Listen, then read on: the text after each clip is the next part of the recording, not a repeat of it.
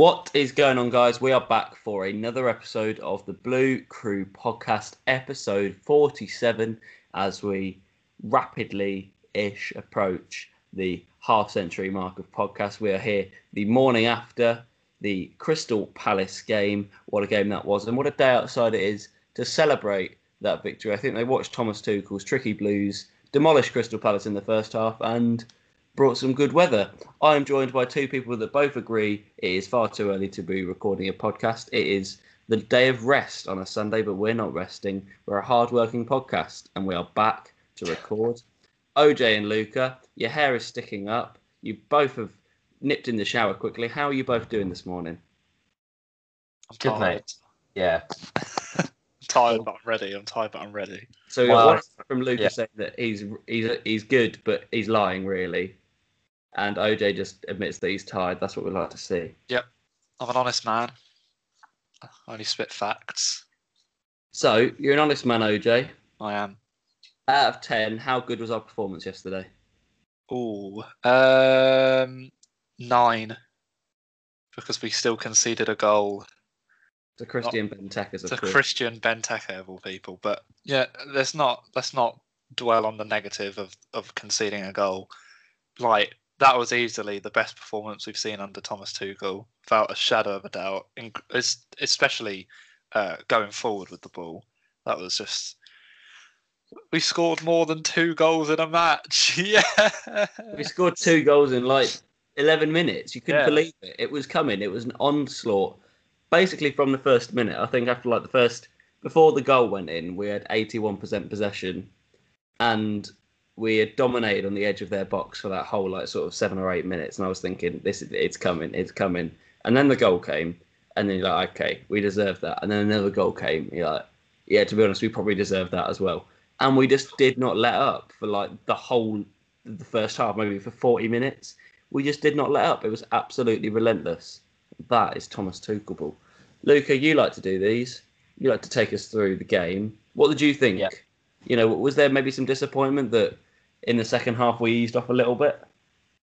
Yeah, I think so. Considering how fast out the blocks we came in the first half, I was shocked. Really, I've never seen us play like that under Tuchel. So it was quite fun to watch. And then in the second half, I just thought we'd carry on the onslaught. But obviously, in the second half, it's going to change because Palace are going to look at that and go, okay, we need to sort something out here. We can't concede another 3 in the first half an hour of the second half. And it did change. I think Palace sort of found out slightly what we were doing. It was they had more of the ball, and obviously when we conceded that header to Benteke, it was a little bit deflating, but it didn't seem to affect us too much, and we carried on. And Reece James came on and put a ball in for Pulisic at the back post, absolutely superb cross, and killed the game off. So that lifted the spirits a bit more. And at the end, it was just forgot really that we conceded our goal, and it just felt like an absolutely fantastic performance. So very good all round.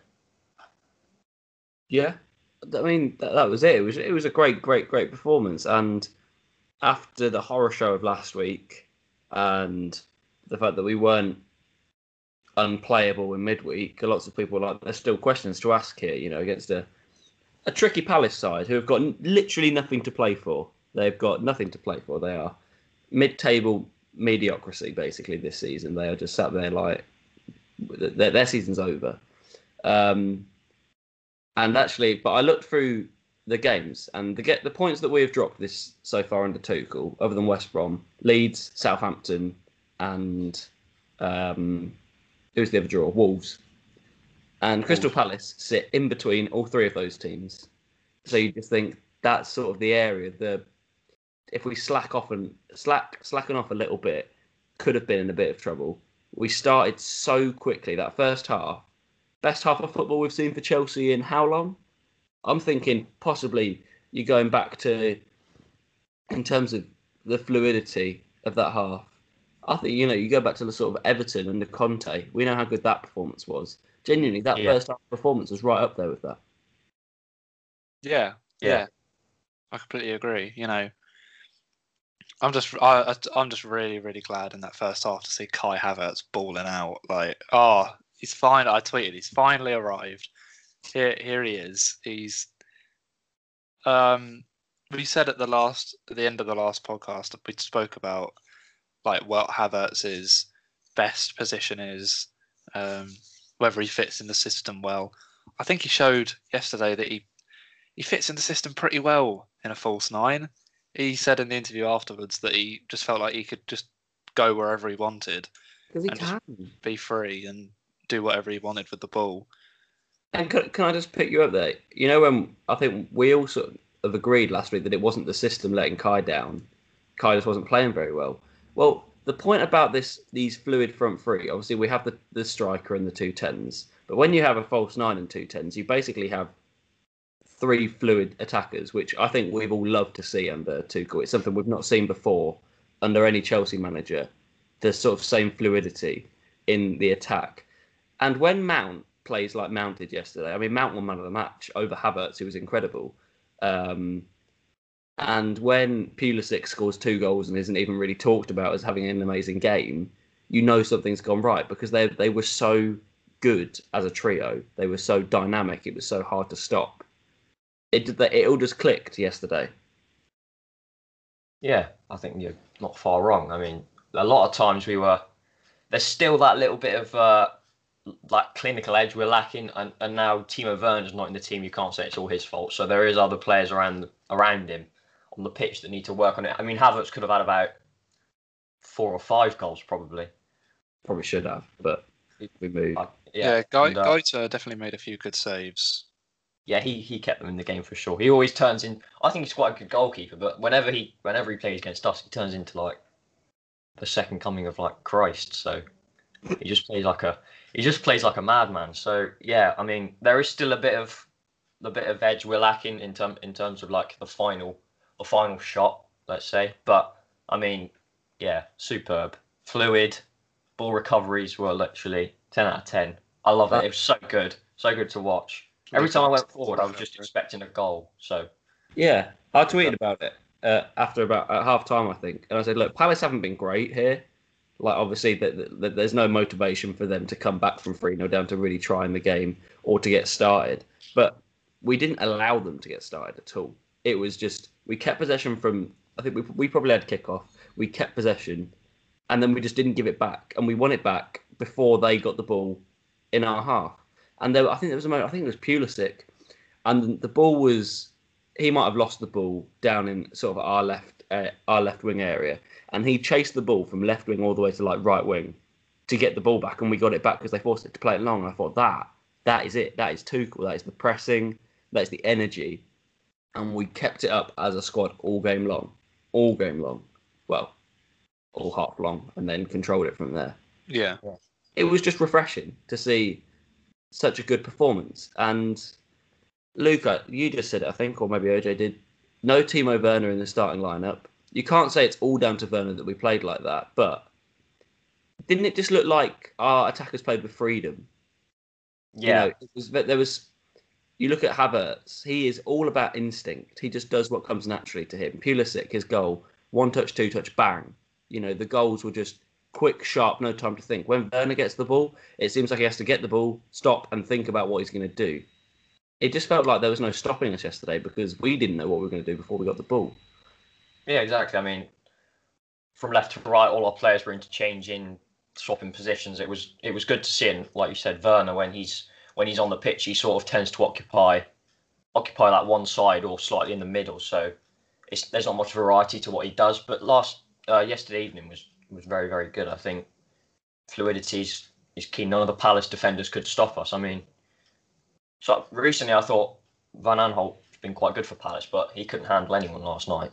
And that's before we get onto Azpilicueta pocketing Zaha the entire game. That needs to be talked about because he had an excellent game. But yeah.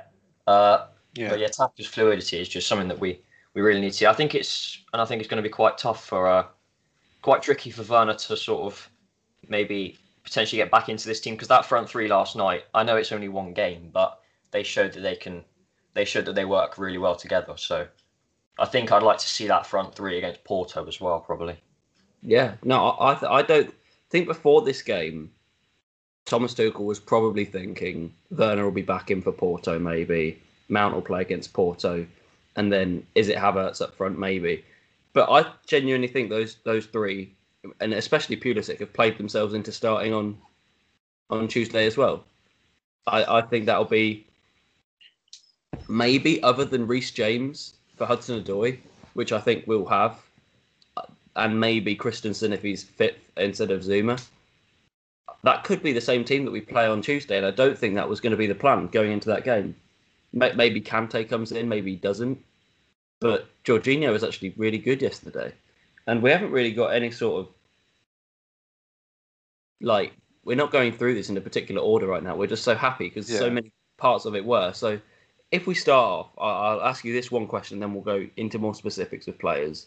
One word to describe Chelsea yesterday. Oh God. I'll say resurrection. I put out that tweet. I put out the tweet. When we lost to West Brom, Tom Coley tweeted, "Rest in peace, new manager bounce, 2021 to 2021." And after yesterday's game, I quote tweeted that with a picture of Jesus walking out of was it a tomb or a cave? I don't know what it was. A tomb, I think. Obviously, having been resurrected after his death. So I think resurrection from the West Brom result. Obviously, Porto in midweek was good, but that was a saucy display from the boys. Luca? I'm thinking about this word for a bit, and I'm going to stick with it. I'm going to say vibrant. Very vibrant performance. Just all over the pitch, just vibes. Well, I don't. You know, no. Yeah, but it was just very, very good. Just free flowing, confident, just confidence flowing all over the pitch, and it was just really good to see. So I'm going to say vibrant. I like that. I was thinking, it's not as good as your words. I was just thinking relentless. That first half. That's how that describe how we were relentless. Crystal Palace must have been so angry at how well Chelsea were playing because I genuinely don't think there was much they could do about it. I really don't think there was much that Palace could do about it. Hodgson was probably in at half time just going, boys, we have been outplayed. Just there's not loads you can do about it. He was very angry, wasn't he, at the full time whistle? Luca, you said he looked fuming. His face was like thunder. I was like, oh dear. You must be so angry though. Like you go into a game and it's a London derby, you're Roy Hodgson, you're like 70 years old, and then after 9 minutes you've been hammered. Like you've hardly seen your team kick a ball for 9 minutes and you're 2-0 down, you're like, that's game over. Like what do I do? Right, on to specifics. This is something that I want to talk about. Mm-hmm. And it's not necessarily it's not anything controversial. Callum Hudson-Odoi, how did you guys rate his performance yesterday? Back in the starting lineup again, which I think we were all happy to see. Back in as a wing back as well, which again, I think we were all happy to see. Especially as him playing as a wing back frees up another attacking role further forward. What did you guys make of his performance? I thought he controlled the right-hand channel really, really well.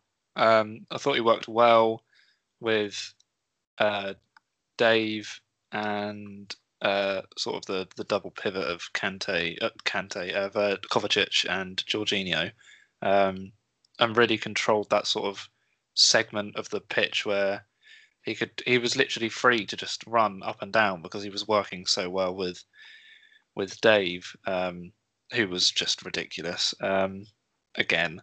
So yeah, I thought he played really well. Obviously, he got an assist as well. A great cross. So yeah, I'm very happy. Luca, any specific thoughts? Yeah, I'd have to agree with those. I thought he was very, very good, especially in the first half. His link up with Havertz for the goal was really good. Probably, I don't think he had as good a game as some of the other defenders. I think he just sort of, obviously he was in that part of that team that just completely smashed Palace in the first half, and we would immediately think that he had a fantastic game. But I think towards like the second half, he sort of, I don't know, it's sort of like he didn't catch my eye as much as some of the other players, but I think he still had a very, very good game. Yeah. I thought he was really good yesterday. I did. I thought he was, especially for it must be his first start in a little while. Just coming back from an injury with the England under-21s, he hasn't necessarily found the same sort of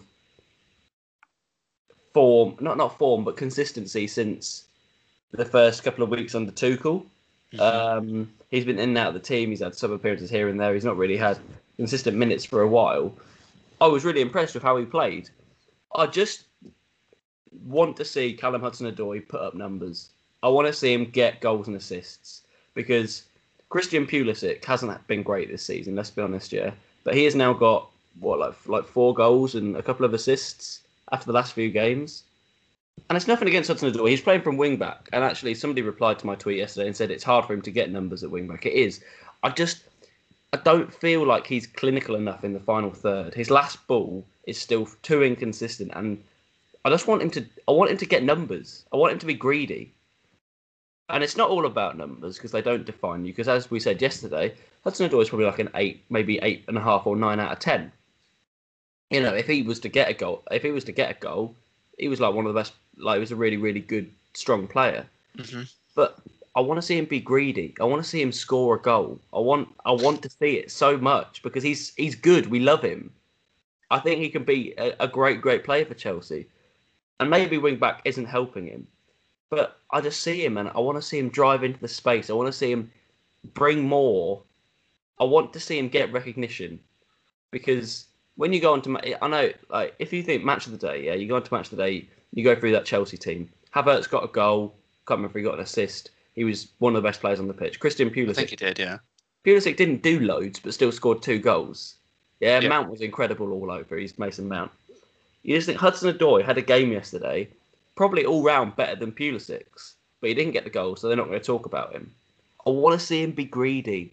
I want to see those numbers go up. Go and get yourself 5 goals and 5 assists in a season and get people talking about you, you know? Because he's better than that anyway. He's better than 5 goals and 5 assists. Mm-hmm. He's probably 10 goals and 5 assists. That's how good he is, but he doesn't get them. He needs to get them now. He needs to be greedy and he needs to get them. That is all I want to say. And I know it's harsh because... He's now been playing as a wing-back. Yeah, and he's playing as a wing-back. But he's so talented. Go and get your numbers now. And that's what Gary Neville said about Hazard. I'm not comparing him to Hazard, but that's what Neville said to Hazard. Hazard's an incredible player. We know he's the best player in the league. But why are you getting 10 goals and 10 assists when you can go and get 20 goals and 20 assists? You know? And then, lo and behold, the next season, Hazard carries us to 4th place in the Premier League. Hudson-Odoi doesn't have to do that yet, but go and get your goals and assists. Go and get them. Become that player. Become greedy, score the goals, get into the back post. That's all I wanted to say. I don't know. I like him, but I like him that much. I need him to get better. Yeah, no, I understand where you're coming from. I think, you know, it's hard for him because he's been sort of switching in and out with Reece James. Obviously, we'll probably see that, like you said earlier, Tom, on Tuesday. We'll probably see Reece come back in. But, you know, if Hudson-Odoi is sort of fighting for this sort of right back / wing back sort of position with Reece James, I think it's going to be very interesting to see how both of them sort of deal with that. I think it's very it'll be very telling because obviously they're two young players as well. I'm not saying that they're not mature and that they can't deal with it, but it's just very interesting, I think, to see where Tuchel goes going forward into the future, and the team that he wants to have. I always think I always think Reece James would be preferred to Hudson-Odoi in that position, mainly because he's sort of almost like an out-and-out defender rather than Hudson-Odoi sort of used to be a winger and is now playing as a wing-back. But obviously they're both capable of different things. So I think Reece James is probably better defensively, but Hudson-Odoi is probably better going forward. Not to say that Reece James is bad going forward in any stretch, but yeah, I just think it'd be interesting to see how that dynamic sort of pans out in the future. Now, this isn't just because they're both right wing backs that used to be wingers, yeah, but if you compare Hudson-Odoi to Victor Moses, yeah, Hudson-Odoi is the better player than Victor Moses. Yeah. You could slot Hudson-Odoi into that 2017 title-winning team and I'm fairly sure you wouldn't notice a difference. Now that's high praise because that team won 30 games and steamrolled the league. That's how good Hudson-Odoi is. This is Conte Victor Moses. This isn't any old Victor Moses. This is under Conte. This is Victor Dani Alves Moses for 30 games that season. Was incredible. That Hudson-Odoi is that good. He slots into that team in my opinion. Mm-hmm. But what he can go further. We know he can go further, and he won't get further unless he starts adding the goals and assists to his game. That's just my final piece on him. Yeah. But on the other hand, I then positive on that. It was so good to see him back on the pitch because he was brilliant. It was so good to see him back. 100%. Yeah.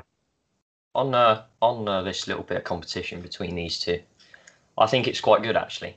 It's good to have some competition in the squad wherever you are, especially under Tuchel when we're playing so well and people are fighting for places. I think when Tuchel came in, I don't think anybody, even the players, probably expected him to deploy a 3-back for games.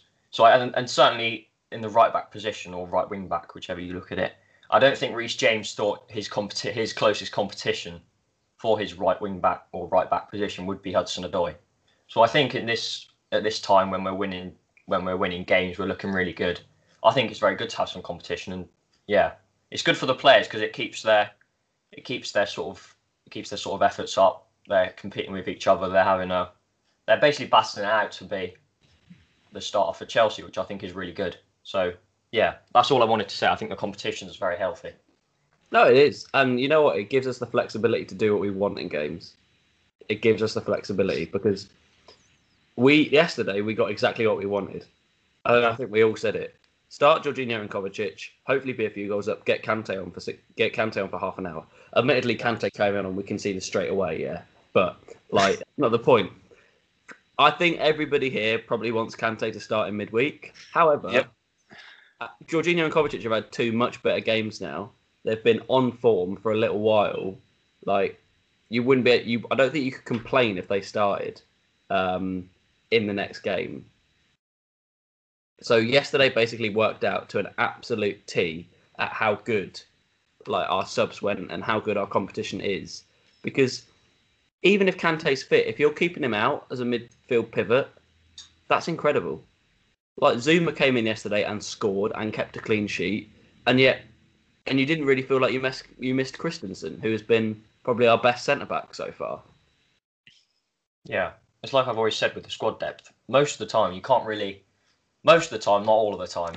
Let me get that clear. It's like you can't really tell who's been playing regularly and who's like a substitute, who's like a non-regular, which I think is very, very good. Yeah. Well, I don't know. I feel like that. I see where you're coming from. I just feel like maybe there's definitely a few now under Tuchel that have been playing a bit more than others. There are those that have been given that chance and have taken it, and there's those that have been given chances, haven't taken it, and are still being given chances. And then there are those that have been given chances, haven't done anything, and haven't been given another chance. Timo Werner and Tammy Abraham. Yeah, exactly. So, I think Tuchel definitely has a few players that are first on the team sheet, and then sort of probably fills in the gaps from underneath of who's done well in training, who he thinks deserves a chance based on attitude, because we know that's a big thing with Tuchel. Attitude is massive for him. We know that because of the Hudson-Odoi substitution after 25 minutes or something like that. Yeah. So, yeah. Go on. I was going to say, look to another part of the pitch. Ben Chilwell yesterday. He was quietly very impressive. Didn't do, again, I think it's a good thing, especially when you're winning 4-1. In fact, was the header against him, actually? Benteke, did he beat him to the... Anyway, I can't remember. It wasn't his fault. Yeah, I think it might have been, but it's... But Ben Chilwell was quietly very impressive. He did pretty much nothing wrong all game. Very similar. A couple of weeks ago, we were looking at that team, and a lot of people were putting Marcos Alonso in their starting teams. And Ben Chilwell sat there going, got a Euros to play. I'm meant to be the new left back for 10 years. What's going on here? all of a sudden, Ben Chilwell's hitting back to his best form. He's playing so consistently. He's playing really well. And people are going, Ben Chilwell's starting again in midweek. And a few weeks ago, people were saying Champions League games, Marcus Alonso's your man. He's the man for the big games. Well, Ben Chilwell's now put up good performances against Liverpool in particular. I thought he was outstanding. Yesterday, he thought it was really good. Porto, I thought he was outstanding. And he's going to play against Porto again. Mm-hmm. It's about form there. This competition is there. Tuchel now does have his favourites, yeah. I say his favourites. He plays the people that are playing well, basically. Yeah. He plays the people that are playing well, and we can't ask for any less than that. Mm-hmm. Yeah. Can't ask for any less than that. I mean, you guys know how much I love Dave Azpilicueta, and he's started every game under Tuchel, actually. I think. Is it every game? Might not be every game. How many games has Tuchel had as manager now? 16? Yeah, I was going to say 14 or 15, maybe 16. So around that sort of area. I think he started 13 games. So he might have missed one or two, but I think he is definitely being exposed less than he was under Lampard, under Tuchel, and B, definitely playing a lot better in recent weeks, like against Porto was insane. Yesterday, I think Wilfried Zaha got pocketed by 3 different right backs. It was ridiculous. Reece James, Hudson-Odoi, and Dave, he was non-existent. Mainly, I think, my personal opinion, mainly due to Azpilicueta. It was just it's like Gandalf. You will not pass, mate. Yeah, get out. Azpilicueta definitely is reaping the rewards of the system. Yeah. We know if Azpilicueta was playing as a right back, he isn't the one. We've seen him fall short. He is still, maybe minus Reece James, who's not human, our best one-on-one defender. Yeah, I think he's probably still our best one-on-one defender. Mm-hmm. But the system has meant that he has cover on the inside and cover on the outside for his legs, which is very understandable. And he will get at the back post as well because he's smaller. But you also can't underestimate the value of his leadership and his experience. He's the club captain. Now, who knows what happens next season? Maybe Mason Mount's the captain. No one would complain. Or maybe Azpilicueta is still captain while he's here, but doesn't play as much next season because we either play a back 4 or we buy another centre-back. Again, I think we would all understand that. But for now, the way that Tuchel has used Azpilicueta in that system, flawless. The way he's used him. Absolutely flawless. The way in that system, he's been able to get him, basically, as you say, for three games in a week. He's playing Saturday midweek, Sunday, every single week now. Yeah. Doesn't go away with Spain, so he's fine. I think the management of Azpilicueta has been perfect. Luca? Yeah, I'd have to agree. I mean, like you said, the system has definitely benefited him. He can't play in a back 4 at right back. It's like Alonso at left back, just can't play football. So yeah, I think when he's got Reece James next to him, or whoever's at right back, they do good cover for him. And it's obviously he's losing his pace. Let's be real. He's getting on, bless him. But he's been a fantastic player, and I think whenever he's in a back 5, I just won't complain. Even if he plays till he's 38, 39, when he's like Thiago Silva's age, I probably wouldn't be mad that he's starting because he's that good a player. So yeah, I think he's been great. Mm-hmm. Azpilicueta for me is one of those players that it's a bit like Jorginho and Kovacic, and also just waiting for Christensen and Rudiger to make a mistake. Because of his flaws, his legs, he's got older, he's made mistakes before, people will sit there and when he makes a mistake, they'll go, that's it, he can't play again. Jorginho and Kovacic the other day, last week against West Brom, oh my God, these guys were so bad, can't play again. No, hold on. They've been on a 15-game unbeaten run. How about we let them have that mistake and we say that they've earned this? This is criticise in isolation. Here we go again. Because of how good they've been now for 15 games, this isn't 2 or 3 games, this is 15 games. You go, right, we criticise in isolation, that wasn't good enough, that was poor, you were bad, you've made your mistake. But they deserve that because over 15 games, you've built up a bank of really good performances. You've built up a bank of praise. I think it's important that when Azpilicueta, Christensen, Rudiger, Jorginho and Kovacic make a mistake, for now, at least, while we're in this good form, we just hold our hands up and go, that's okay, that's a mistake, that happens. Manchester City lost to Leeds United, down to 10 men yesterday. Do you think they're all throwing their toys out of the pram going, Fernandinho can't do it anymore, got to get rid of Fernandinho? No, of course not. It's Fernandinho. He's been in here for 7 years. He's won like 3, maybe 4 Premier League titles. No, we let him have it. We just go, okay, that's fine. He's not the same player he was, but there's no need to decide that he's crap and that he needs to be out of the team. Yeah. Yeah, I'd have to agree. Azpilicueta's the same. Cut him some slack. Is Azpilicueta a better player than Fernandinho, though? No, not for me. Fair enough. Not for me. I'm a massive admirer of Fernandinho. Fairs. Plus, I think he walks into our team as the best defensive midfielder in there. So Better than Kante. Kante's not a defensive midfielder. But Well. let's not get onto this. Do you think he's better than Kante? No, he's not better than Kante. Yeah? If you're going in a 4-3-3 with one DM, you got Fernandinho, who's probably the one to start. To be fair, that's a bit of a harsh question. There's not many midfielders in the world that are better than Kante, so Yeah. it's a bit of a harsh comparison on Fernandinho. So there we go. I don't know who else to talk about. Edouard Mendy was good. He was all right. He made some good saves. Did he make a save? No, probably didn't. Probably not, to be fair. Yeah, I forgot that Palace had, 2 shots? And Benteke's goal was one of them. I think it was 1 shot, 1 on target. Was it actually? Yeah, it was sad to see on the stats, but like, who cares? It was definitely their first shot of the game. We'd had 6 shots, yeah. they had 1. I'm just checking the stats, and it was 1 shot, 1 on target. I mean, yeah. Sorry, go on.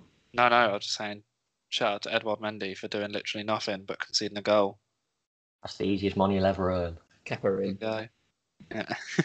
Is it even worth mentioning this guy? Man of the match again. I don't know what his actual goal contributions were from the game. Did he get the assist for Zuma's goal? I don't know. Yeah. We do it every week. Like, Whip the free kick in. But we seem to gloss over him most weeks. Like, we didn't really talk about him against Porto because we're just so used to it now. We're so used to how good Mason Mount is. Chelsea captain next season, anyone? I wouldn't be against it, but I can't see it. If Azpilicueta's still here, I think he'll probably still be club captain, but I absolutely would not be against it. No.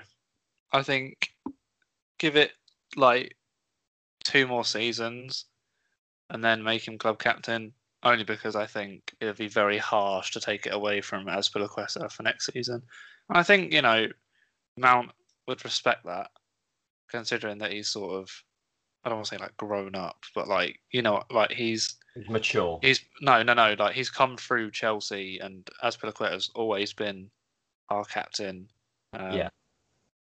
So I think it'd just be, I don't think Mount would take it as sort of like an insult that he's not been made club captain. But as well with Mason Mount, he is the sort of guy that has been captain of Chelsea twice now, before he's 23 years old, which is twice more than he ever expected to. Yeah. And cherish those.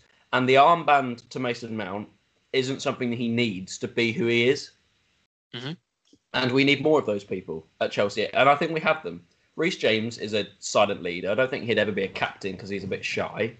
But he leads by example. Mason Mount leads by example. Azpilicueta leads by example. And genuinely, to an extent, so does Antonio Rudiger. I'll be honest. Genuinely. He leads the shithousery by an example. Yeah, he does. Yeah. I think you need them. I think you need them in the squad. And Rudiger is one that, again, has been underrated. Annoyingly, the goal that Benteke scored yesterday ruined my fantasy football because I had Mendy and Rudiger in there, which I'm a bit annoyed about. In fact, I'm very annoyed about. I'll be honest, I'm very annoyed about because I've not had a good week. I forgot to change my team. It's not all about fantasy football, but Mason Mount, we gloss over him so often because it's boring now to praise Mason Mount, isn't it? Like before last season, there were parts where Mount wasn't good, but we were still like don't give up on Mason Mount. He's going to be incredible. Yeah, and that was actually like topical. But now everyone rates Mason Mount. It's not fun or different to rate Mason Mount anymore because everyone rates him. Literally everyone. Yeah, I mean, it's consistent performance after consistent performance. You can't. There's only so much. I know it's Mason Mount, and you think you can talk about him forever, but there is only so much you can say about him. He's now contributing goals and assists to his game. So whoever's been saying that he doesn't contribute enough, they need to just have a look at themselves, because if you're not rating Mason Mount at this point, like, how can you not? He's probably going to start the Euros for England. He's performing game in, game out for Chelsea. It's so, like, you want to try and go on about Mason Mount, how good he is, but we've spoken about him so much. What else can you say? He's just been absolutely out of this world. It's just deja vu at this point, isn't it? It's just us. And we don't like repeating the same things over and over again. But what else can you do when it's just the Mason Mount show at Chelsea at the moment? So it's no coincidence he wins man of the matches every game as well. Yeah, I saw that tweet where it's like Mount winning like man of the match like 20 different times. Honestly, it's just incredible, and we are so lucky. But believe me, we don't take it for granted because we've seen enough performances without players like Mason Mount. It's going to be strange when he actually doesn't play games. I mean, even from the West Brom game, one half of Mason Mount, and it all goes to shit. You know, it's just not the same. It isn't the same. Yeah. And then people wonder why Mount doesn't get dropped because he's so important. I think I can't remember if I said this before, but do you think he is as important to Chelsea as any other player is to their team in the Premier League? Can you think of a single player right now that is as important to their team as Mason Mount is to Chelsea? Yeah, I think him and Bruno to United. Yeah, I was going to say exactly the same guy. Are the two, I think, more than anyone else in the league are more important to their teams. Bruno, I mean, yeah, we know how good he is. We've seen his transition to the Premier League has genuinely just been seamless. It's insane. And we know how good he's been for United this season. And Mount has been exactly the same, I think. I think he's... Obviously, I don't know.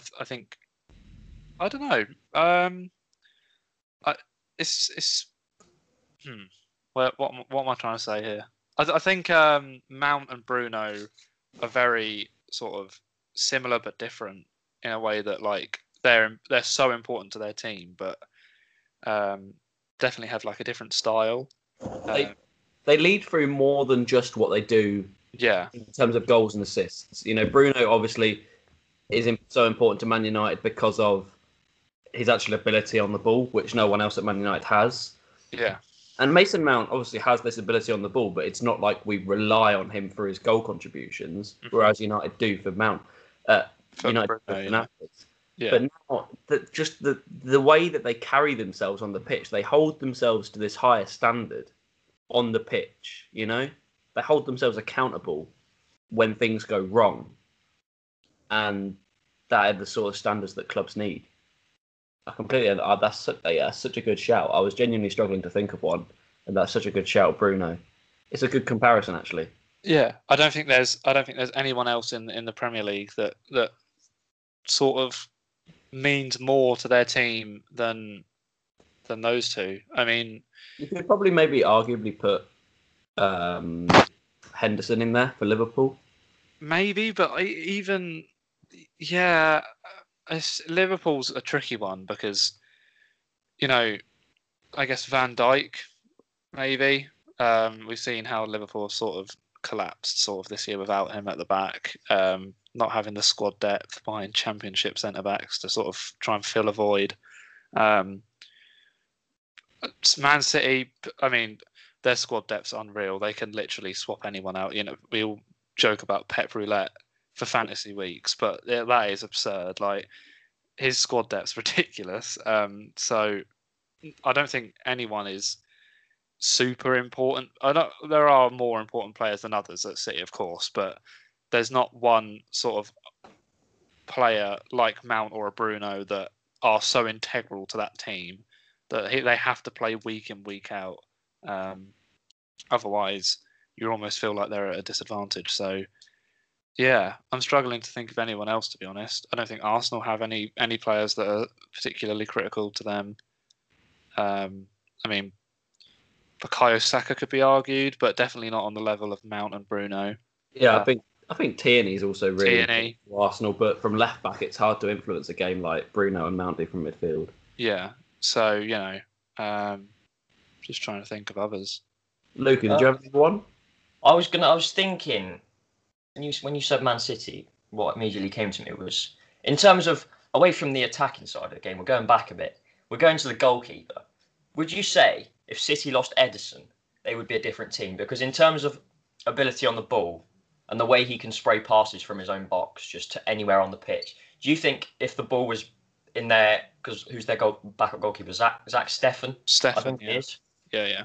When he's there, it's sometimes like a completely different team because Ederson can just put balls into any part of the pitch he wants. He could probably step into midfield and do a job for all I think. So in terms of just ability on the ball and just presence and just ability to do things that other goalkeepers can't, do you think he would be a massive loss to City? Because I think he would. It changes the way they play. He absolutely would be a massive loss. I mean, I have been, when Man City signed Ederson and I saw him, I was like, this kid's really good. I think he's also very underrated as an actual keeper.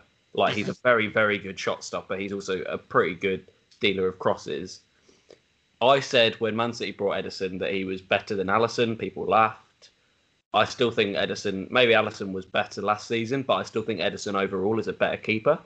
And I also don't think Ederson's even started. I think he's got so much more to come. He's still fairly young, as far as I'm aware. Fairly Googles. I am just looking up how old he is. He's 27. Like this guy's got a minimum of 5 years playing it like this standard, if not more. He could go on to achieve so much with Man City. Like, he is so important. Man City, though, I think as a team are too good to have that impact on them. We've seen them play us with Steffen. We've seen them win games this season with Steffen. Yeah. They would. Ederson just makes them better, I think. Like, Man City don't rely on Ederson because the rest of their team is so good. Mm-hmm. But Ederson just makes them that bit better. I think they would still probably win the league if they had Steffen in goal. But well, they definitely have the capability to, yeah. Yeah, but it would. It's a really good question, Luca. He definitely changes the way they play to that extent. But their defenders are so good, their midfielders are so good in the way they move the ball.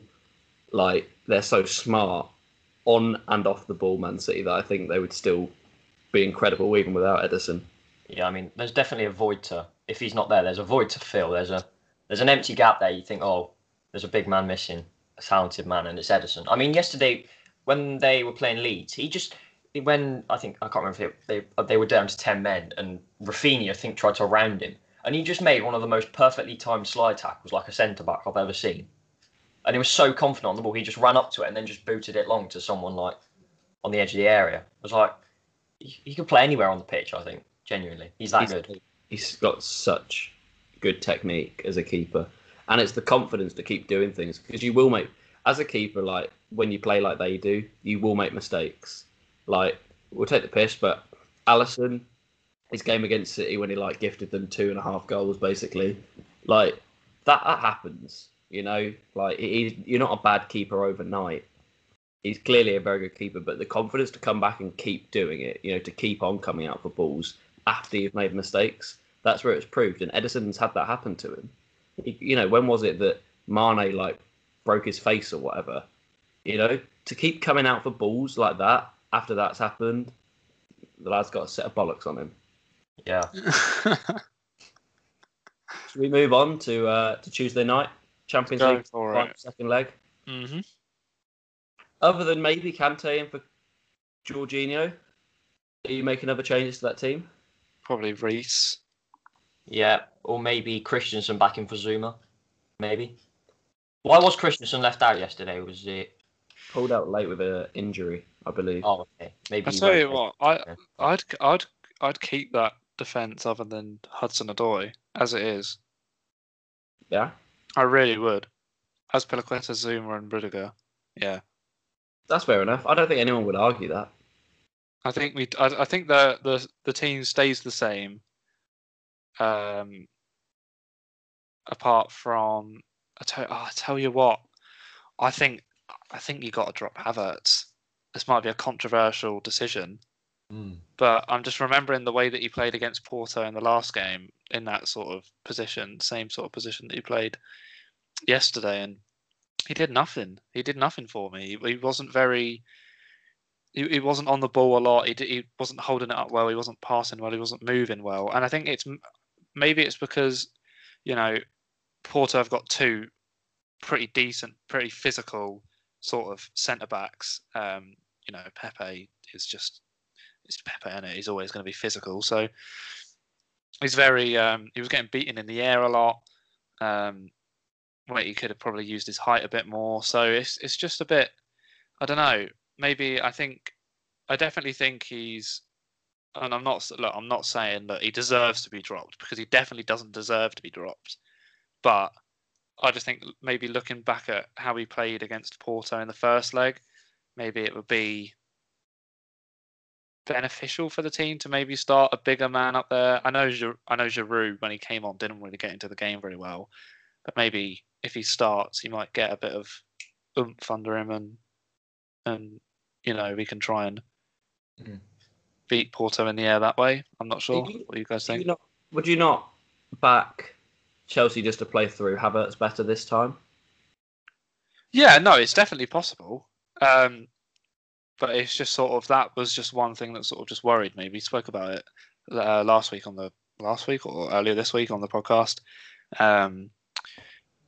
So, yeah, it's not something that's sort of necessary, but it's just something that perhaps I'm looking out for before the game starts.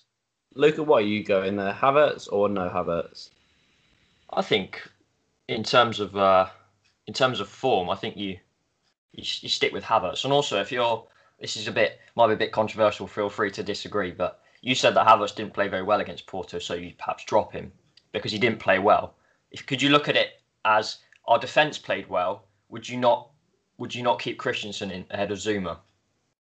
If you're saying you're dropping Havertz for playing badly, would you not put Christensen back in for playing well? Well, if Christensen's not fully, if he's fully fit, Christensen's would you put him in?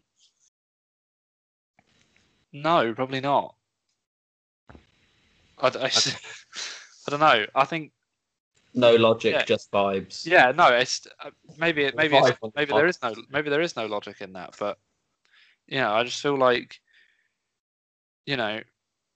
Havertz played quite poorly in that first leg, so I change him out. If Christensen, if he's not fully fit for Porto, then I won't play him. Or I wouldn't play him. I say it like I'm Tuchel, but I wouldn't play Christensen on Tuesday and I think Christensen is a centre back where, especially in that middle role that he plays, is very crucial, and you need a healthy pair of legs. I'll say as well on that, like, if, as you say, Porto are a physical team, we didn't look particularly good on set pieces. To have Zuma in there for set pieces as well, not I'm not saying you should play Zuma just because of that. Yeah, but it's another reason why maybe you would. Yeah, exactly. I think, like I said before, we were very sort of Porto, a very physical team, and they sort of dominated us in the air a little bit. They got chances off of corners. Every time we sort of, Christensen would ping. We spoke about it. We would ping the ball either to the sides. Every time he tried to go up the middle, it would just be headed straight back. So perhaps, Zuma is another way to sort of counter that. Rudiger's probably going to start, so that's another aerial threat. Giroud coming on would be another aerial threat. So maybe being swapped out for Havertz. So yeah, vibes. No, I definitely understand what you mean. Personally, If I had the choice, Mhm. you know, I'll stick with KZ in the back. We'll take Zuma, James, and then I would play Havertz anyway because for me, it only takes one moment of magic from a Chelsea player and the tie's over. Chelsea just need one goal and the tie's over. Mhm. And 100%. Havertz on full flow, anything. A driving run, a flicked header, a little pass, anything that we know he's well capable of and that we saw at the weekend. Even half a moment like that could be enough against Porto. They're going to have to come and score goals against us. Fairs. Yeah, and I think they certainly will be. They will come out because obviously they're 2-0 down. But obviously they're going to have their two best players back. I believe Oliveira and Taremi will be back. But even with them in the team, I just think the way we control games at the moment, I just think that we're going to have way too much of them again. In terms of predictions, I'm going to say another 2-0. 4-0 on aggregate, you reckon? Yeah. Who's winning the other tie, Luca? Madrid versus Liverpool. Who's going through? I think Madrid will win. I know Liverpool look good against Villa, so they might be a little bit improved, get a bit of confidence. But I think Real Madrid largely, well, they impressed me certainly on whenever they played. And Vinicius Junior looked a threat. He's scored 2 goals. He's never scored that many goals in his life. But somehow, yeah. I think they'll just have. I think they'll have too much for Liverpool. They'll edge it. They'll win. Maybe Rogue. They're going to lose 1-0 on the night and win 3-2 on aggregate. Okay, all right, yeah. Yeah. I'll say we'll win against Porto. I think it'll be a 1-0 win.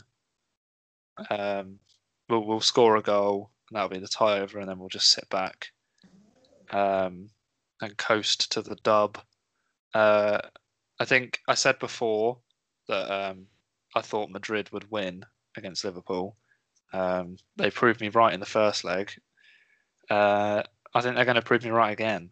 I'm going to say 2-1 to Madrid for the other tie. And then we'll be playing Madrid in the semi-final of the Champions League. Against Thibaut and potentially Eden Hazard, baby. Against the Snake and the King. I think... Not the King, but you know what I mean. I'm going to go for... either... I can't really go between two results, can I? I'll go for a 1-1 draw. I think we'll score first, calm it down, and then maybe Porto get one back. I think it'll be a 1-1 draw. First. I expect Porto to come out and be a really tough game. 100%. If we were to lose 1-0, I don't care. We're going through. It's about getting through at this stage. I don't really care. Yep. I think we'll play well, but Porto are going to be well up for it. Like they've still got a chance of going through here. Real Madrid, Liverpool, I'm fairly confident Madrid will go through, and I think they'll win at Anfield as well. To be fair, like fairly confident. I think it might be 2-0 Madrid. And Benzema definitely to score in my books. He's an incredible player. Did you see that goal? The little back heel flick. I haven't seen it. Oh, it was naughty. Madrid coming off the back of El Clasico. A Clasico win, in which I believe Toni Kroos once again rolled back a couple of years. Jesus, that guy is ridiculous, honestly. Incredible amounts of class. I think Liverpool, though, will have learned from the first leg that they can't, they're going to have to not give him space. I think a classy team when they get going. They've got the experience to win these sorts of games. Yeah, 100%. And, well, if we get through and if they get what a semi-final tie that's going to be, that'll be insane. Yeah, it's going to be brilliant. That's what the Champions League. This is what it's for. I don't think Chelsea have ever played. Is it we've never played Real Madrid in a knockout? I can't remember it. Not in that. I think that was like one of the opponents that we'd never played against. I might be wrong, but I can't remember us playing against Real Madrid in the Champions League at least. So that'll be interesting to see how that one sort of pans out. Quick fire predictions for the other side of the draw as well, just while we're at it. Oh, okay. Man City, Borussia Dortmund. What's the score there? 2-1. 2-1. Oh, I tell you what, I think Dortmund can really take it to City. I really think they can. They got sort of robbed of a goal. I say sort of. I was so angry at that. That Awful. I was absolutely fuming. They got robbed of a goal, and it was a decent finish by Royce. Haaland didn't really get a sniff, so he'll be out for blood in that second leg. I think they can take it to City. Can they win it? I'll say no, but I think they might win it on the night. It's going to be quite hard. Yeah, it'll be interesting to see. But I think City will get A 1-0 Dortmund win sends them through. Yeah, if Dortmund win, don't they go through? Like whatever the score. Oh, no. Dortmund were away first. Dortmund were away first. And it was 2-1. Dortmund could win 3-2 and not go through. Yeah. Well, Jesus Christ. Well, then, not to trip over my own feet, I'll say they'll win 3-2. Okay, wow, that'd be some game to watch. Yeah, it would be. And the other game that we won't get to watch is Bayern PSG because it's on at the same time as the Chelsea game, which I'm a bit miffed at. I think UEFA sort of stitched Chelsea fans up there by making us miss one great game in that first leg, which was apparently insane. I watched the highlights, and the highlights were really good, so I dread to think what the actual game must have been like. And, we're going to miss the second leg as well, but can PSG ride this wave to get their revenge on Bayern? What do you think? Yeah, I think they can. Yeah. I think PSG go through. I think they do as well. Fair enough. Yeah. I'm fairly confident that PSG will go through as well. Well, is it 3 away goals they've got? Or 2? But only a 1-goal lead. Yeah. Still 3 away goals though. But Bayern need to score 2 without reply, and you think PSG can score, so Kylian Mbappe is on their team, so well, we never know who we're gonna face. It'll be interesting to see. Might be an all English final. It could be an all English final. Could be an all English final. Let's not. The last time we were in a Champions League final, in an all English final against the Manchester team, it didn't go so well. So let's hope not. And let's end this on positive vibes. Chelsea are going to win the Champions League. I saw another one. I saw another Dubois thing. I can't remember. Go. He added to a thread, didn't he? I think it came from Expected Chelsea. And it was in 2012. Yeah. In between the first leg of the quarterfinal and the second leg of the quarterfinal, Chelsea played away and scored 4 goals. Oh, no, they didn't. Yeah, they did. No, they didn't. I'm checking this now. I think that's don't care. Let's be really professional and look that up. I'm having a look now. I'm on the old Wikipedia. Let's go and get this in between. I need to see this because if that is true, that's ridiculous. So after the 27th of the 3rd, that's what we're looking for. 27th of the 3rd. Oh my God! The 31st of March 2012, we beat Villa 4-2. Yeah, away from home. Oh my God! Between the first and second leg, we scored 4 goals away from home. So on that double tammy, guys, I think on that double tammy, we've got to leave it there. Onwards and upwards, Champions League football. Well, it could be the last game for a year and a bit if it doesn't go well. If the rest of the season doesn't pan out well, Tuesday night could be the last Champions League game in a while. So we're going to cherish it. Otherwise, we'll be back after that game to review it, whether it's good, bad, ugly, or extremely pretty, like my 2 co-hosts. Thank you. Thursday, should we say? Wednesday or Thursday? For that, we'll get it out to you. Mm-hmm. Yeah. Sounds good. On that double tammy, thank you very much for listening. Thank you. Thank you. See ya.